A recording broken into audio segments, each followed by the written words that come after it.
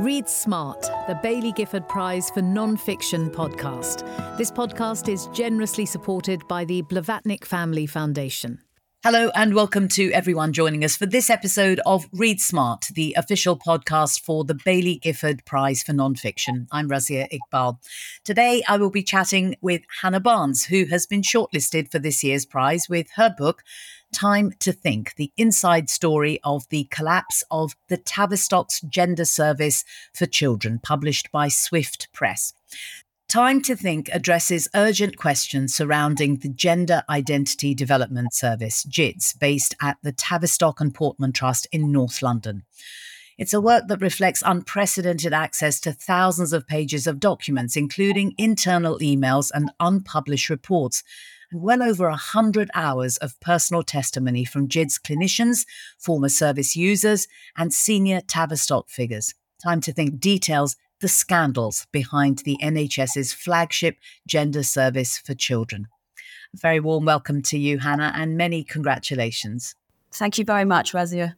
Let's start with a really, really easy question. How does it feel to be shortlisted for this really extremely prestigious non-fiction prize? It feels incredible. I'm hugely honoured and over the moon to be recognised in this way. As you say, it's the most prestigious prize in non-fiction here in the UK, and to be recognised it's beyond my wildest dreams.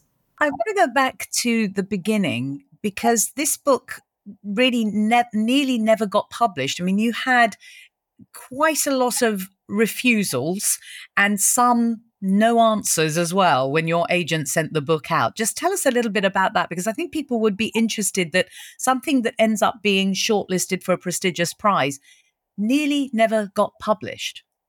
Yes, and I'm so grateful to Swift Press that they did publish it. But as you say, before that, the book proposal was sent to 22 other publishers, none of whom wanted to take the project on.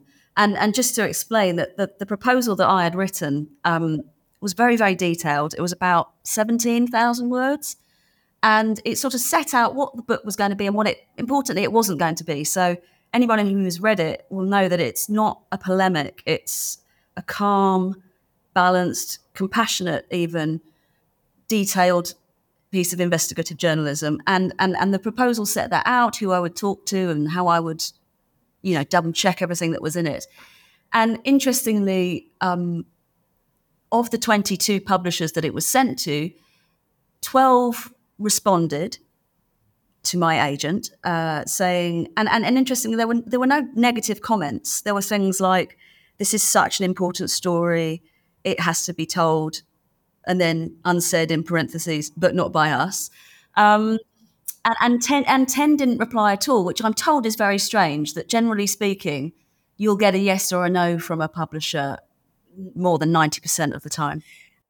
And also let's stay with the very beginnings of this, because the work in the book started out as a BBC investigation for the Newsnight programme, at which you were the kind of head of the investigations team there. So just talk about the way in which the germ of the story emerged inside kind of editorial discussions at the programme.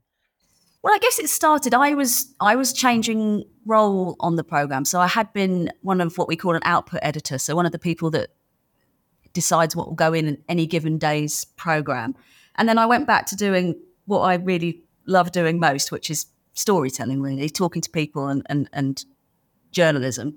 And I had read, this was probably the beginning of 2019, and there was starting to be a bit of chatter about the gender service at the Tavistock in the press, and really a very important report had been leaked to the newspapers. And this was a report by a gentleman called Dr. David Bell, which relayed the fears, the concerns of 10 of the staff at GIDS, which was about a quarter of the London base. And that sparked my imagination, really. And I just felt, I didn't know what they were saying. I didn't know if what they were saying was true, but it was pretty serious if it was, and it deserved to be properly looked at. So I started researching, and then we thought, well, this is a health story. And so together with my colleague at the time, Deborah Cohen, who was Newsnight's health correspondent at the time, we thought, well, where do we start with any health story that's part of the NHS? We'll start with the evidence base. And that's what we did. And it sort of spiraled from there, really. Tell us why the book is called Time to Think, because that's really at the heart of the scandal that you have unearthed here. Well, there's three main uses of this phrase, time to think, really, which is why I chose the title. So the first is that time to think was the original rationale put forward for puberty blockers, which is the core medical treatment that GIDS could refer young people for. And the idea was that you had a young person who was very distressed about their developing body in puberty. Their gender identity, how they perceived themselves, didn't match their biological sex. And therefore, you can imagine that if your body is changing in a way that makes you even more identifiable as that biological sex, then that's very distressing. So the idea was, by pausing that process, you can take some of that distress away and allow that young person time to think about themselves, about their gender identity, without having to worry that their body's changing in a way they don't want. Now, on paper, that makes perfect sense. It's a very rational argument. But what clinicians have found out in gender clinics across the world, really, is that puberty blockers don't seem to work in that way, that they don't really appear to provide time to think in a neutral way, because no one really comes off them, and in excess of 95% will then go on to the next stage of medical transitioning by taking hormones. So that's the first explanation for time to think. The second is that in the incredibly busy years at GIDS, so really sort of 2014 to 18, there was no time to think. So I had dozens of clinicians talk to me about their time there who were trying to do their very best for often very distressed young people. But on occasion, they couldn't remember who they were seeing. They were that busy. They had caseloads of in excess of 100 children. And they couldn't reflect on what was going on, the changes they were seeing, the evidence that appeared to be changing before their eyes. And the third use of time to think is really a question for all of us, for society. Is it time to think about how we best care for this group of young people who will have very different needs and probably will need different interventions rather than a one-size-fits-all approach? I mean, I think one of the reasons among many that you have been shortlisted with this book is that as you say yourself, that you weren't interested in writing a polemic, and this is a thoroughly researched book. I wonder, though, what you make of the kind of exponential rise of the numbers of young people who were referred to the Tavistock Clinic. You do deal with that in the book, but I just wonder if you'll just reflect for us on the change that took place, that it went from prepubescent boys to predominantly or increasingly girls. Yeah, and I think this is the $64 million question. Why the rise, and why, in particular, the very dramatic rise in girls? I think with lots of these questions, there's a danger of being too simplistic about it. I think the answer is probably more complicated than many people think. On the one hand, you often hear people say, oh, it's because of social contagion, a word I never use in the book. And on the other, I guess, if you like, at the other end of the scale is, oh, it's because there's more visibility and more acceptability of trans people. I think both of those probably feed into it, and then some more things. So I spoke to young people for the book who had very, very different pathways into their gender issues. So for some, I think it probably is the case that having visibility of trans people helped them put a name to the way they'd felt since very early childhood. It made sense suddenly. Oh, yeah, that's me. That's how I'm feeling. I'm trans. For others, there was absolutely an issue of many of their friendship group were also identifying as trans, and it gave them a popularity boost. And those stories are in the book as well. And I think on top of that, it's undoubtedly the case that for some young people, it was a way of making sense of their unhappiness. Many were struggling with mental health, with anxiety, with self-harm. And here was a quite simple solution that might explain why they felt different, why they didn't fit in. And it gave them a new community where they were accepted. For others, undoubtedly, it was a reaction to not wanting to be same-sex attracted. And it was a way of not, loving the people you love without having to be gay, frankly. There were lots of different reasons. I think particularly for the girls, we now live in a increasingly sexualized society. Porn is ubiquitous. And, several of the clinicians said to me, well, what's it like growing up as a teenage girl in that world where there's an expectation of being uber feminine, whatever that means, and having your first sexual experiences with boys and or girls who have been exposed to that kind of pornography. I think there's so many different things that explain it, and not one thing in itself will do it justice. And I mean, the book clearly tracks the experiences of several of those young people who were treated by the unit, but the main voices in the book are these clinicians who became concerned about the policy, the treatment, the way in which the clinic was being run. What is so extraordinary and comes through in your book loud and clear is how reluctant some of them were to speak up when they did, or how they were silenced when they did speak up. Yes, I mean, I think the NHS makes lots of noises about how they welcome people speaking out, but we've seen it time and time again, and with any major story of something going wrong in the NHS, that it always starts with whistleblowers, and frequently they're not listened to and ignored and shut down and vilified, and that's exactly what happened here. And I think the reluctance to speak out was a fear of not wanting to be branded transphobic.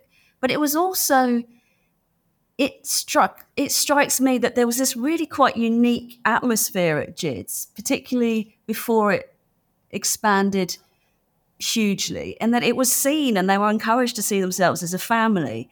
And therefore, any criticism was wrongly perceived as personal criticism of the leaders of the service, for whom, many of these staff had a great amount of respect and they liked them.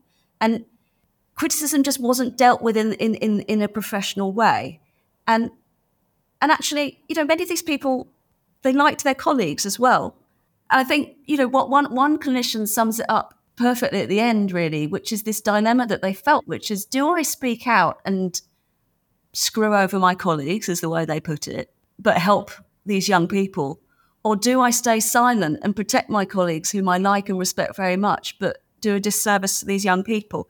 And I think the important thing about the book is you have to remember that this story is about people. It's obviously about the children and young people that were treated at GIDS, but it's also about the people that work there. And we all are torn as human beings by different loyalties, and that's what explains why it's so complicated, I think.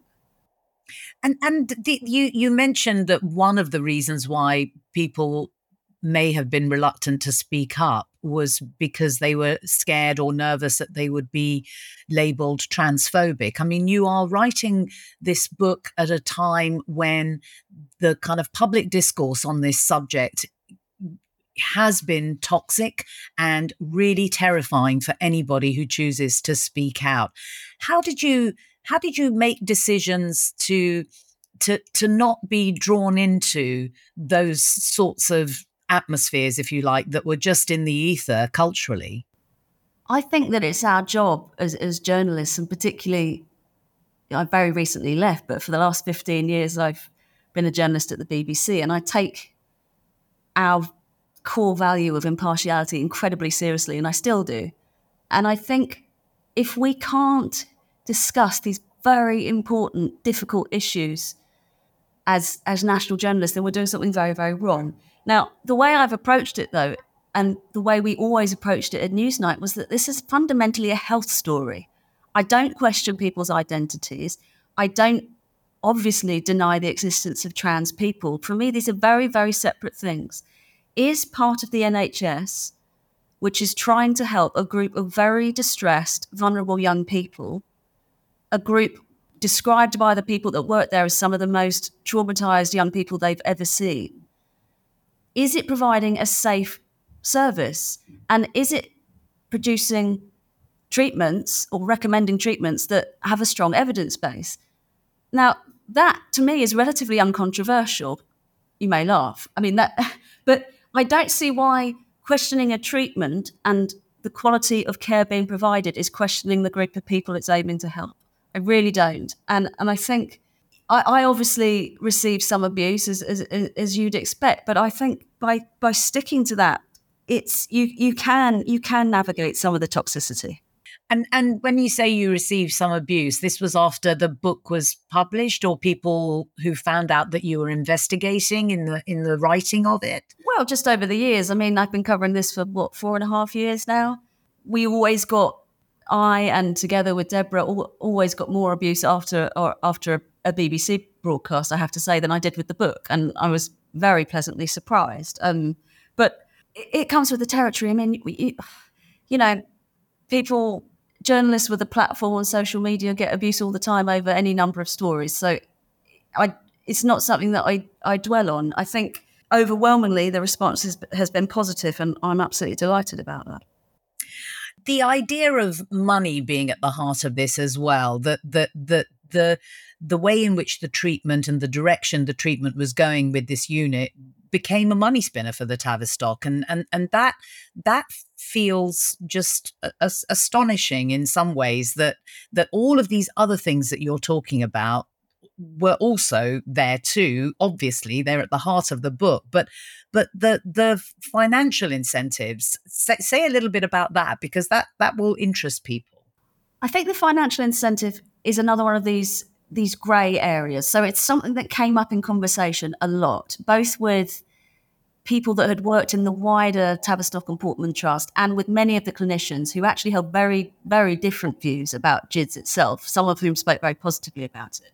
But they were all very aware that as time went on, the money brought in by GIDS from having this very secure, guaranteed income, if you like, from the central NHS was increasingly important to the survival of the overall trust.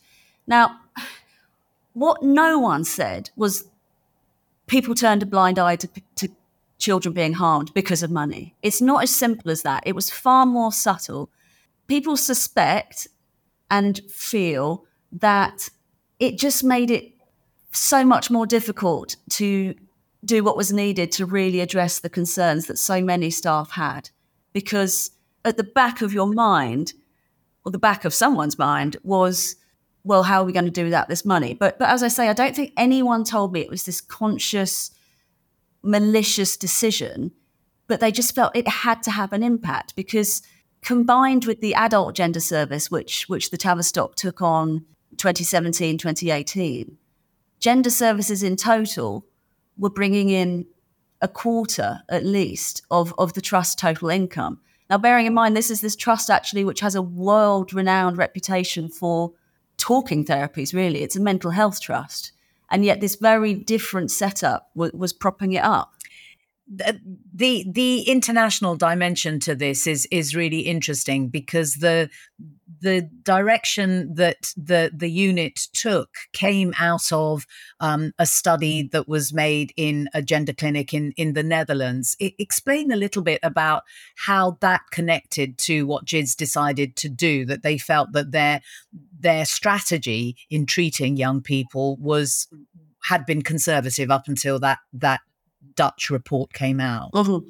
So the pioneers of the medical treatment for gender-related distress in children are a team from the Netherlands, as you say. And really, it stemmed from the idea that they were working with trans adults, and they saw that for some, it was very upsetting that they couldn't pass, if you like, as adults. particularly for those who were biologically male and were trans women, that caused great anguish. So the idea was that if you could start your transition earlier, originally in late adolescence, so from 16, you could get better results as adults. Because I think it's important to acknowledge that even going back 40, 50 years, all of the studies are quite poor, well, very poor.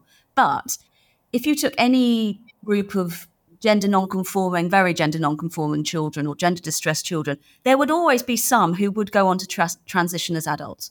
The minority, but there would be some. So, and the Dutch pioneered this approach that essentially said for a very small, highly selected group of children who had experienced this sense of gender incongruence from very early childhood, here was a way of relieving that distress and helping them. And so this became known as the Dutch Protocol, which stipulated that if you met certain criteria, you could start puberty blockers at 12, followed by hormones at 16 to help either masculinize or feminize, and then go on to have surgery at 18. And when the Dutch sort of wrote about this, they were very cautious about it to start with. And they just said, look, this appears to be a good way of helping this very distinct group of young people. Now, GIDS became under increasing pressure to offer the same service in the UK at that point. They was treating children from all over the UK. And so they did the right thing. They started a research study of their own. They accepted that the evidence base was really quite limited. It was from one clinic in one country, although they didn't accept advice for a better design of that study that would have allowed them to make stronger conclusions. But then what they did next was really quite striking. So rather than wait for the results to come out, bearing in mind they'd said we're doing this because there are very limited data, they just rolled out the early blocking of puberty anyway in 2014 to anyone. And they did away with that age limit of 12, and provided a young person had started puberty, they could potentially be eligible. And then they rolled it out even further to young people who, in fact, would have been ruled out by the Dutch study. So initially, you had to be psychologically stable. You had to have experienced your gender incongruence from very early childhood. You had to have a stable family life. And GIDS actually were very open about the fact that they gave puberty blockers to people who didn't fulfill those criteria at all.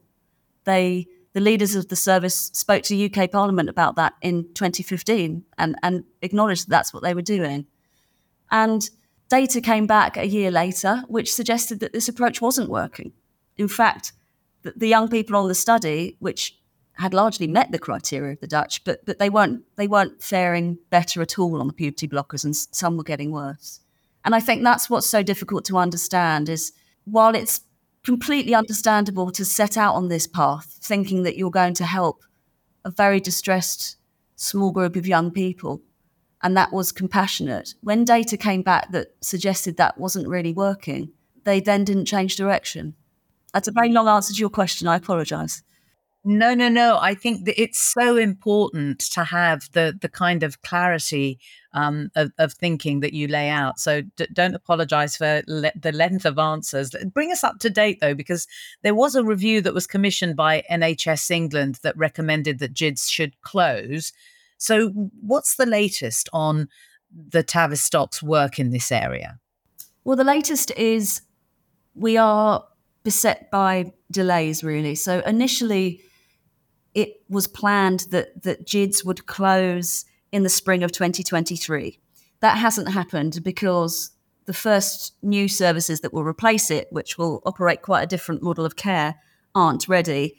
Now, the first was then said to be opening this autumn or fall for international listeners, and that's not happening either. So the latest we have, which is only from a week or so ago, is that NHS England expects GIDS to be fully closed and the first of two new services to be open in spring 2024.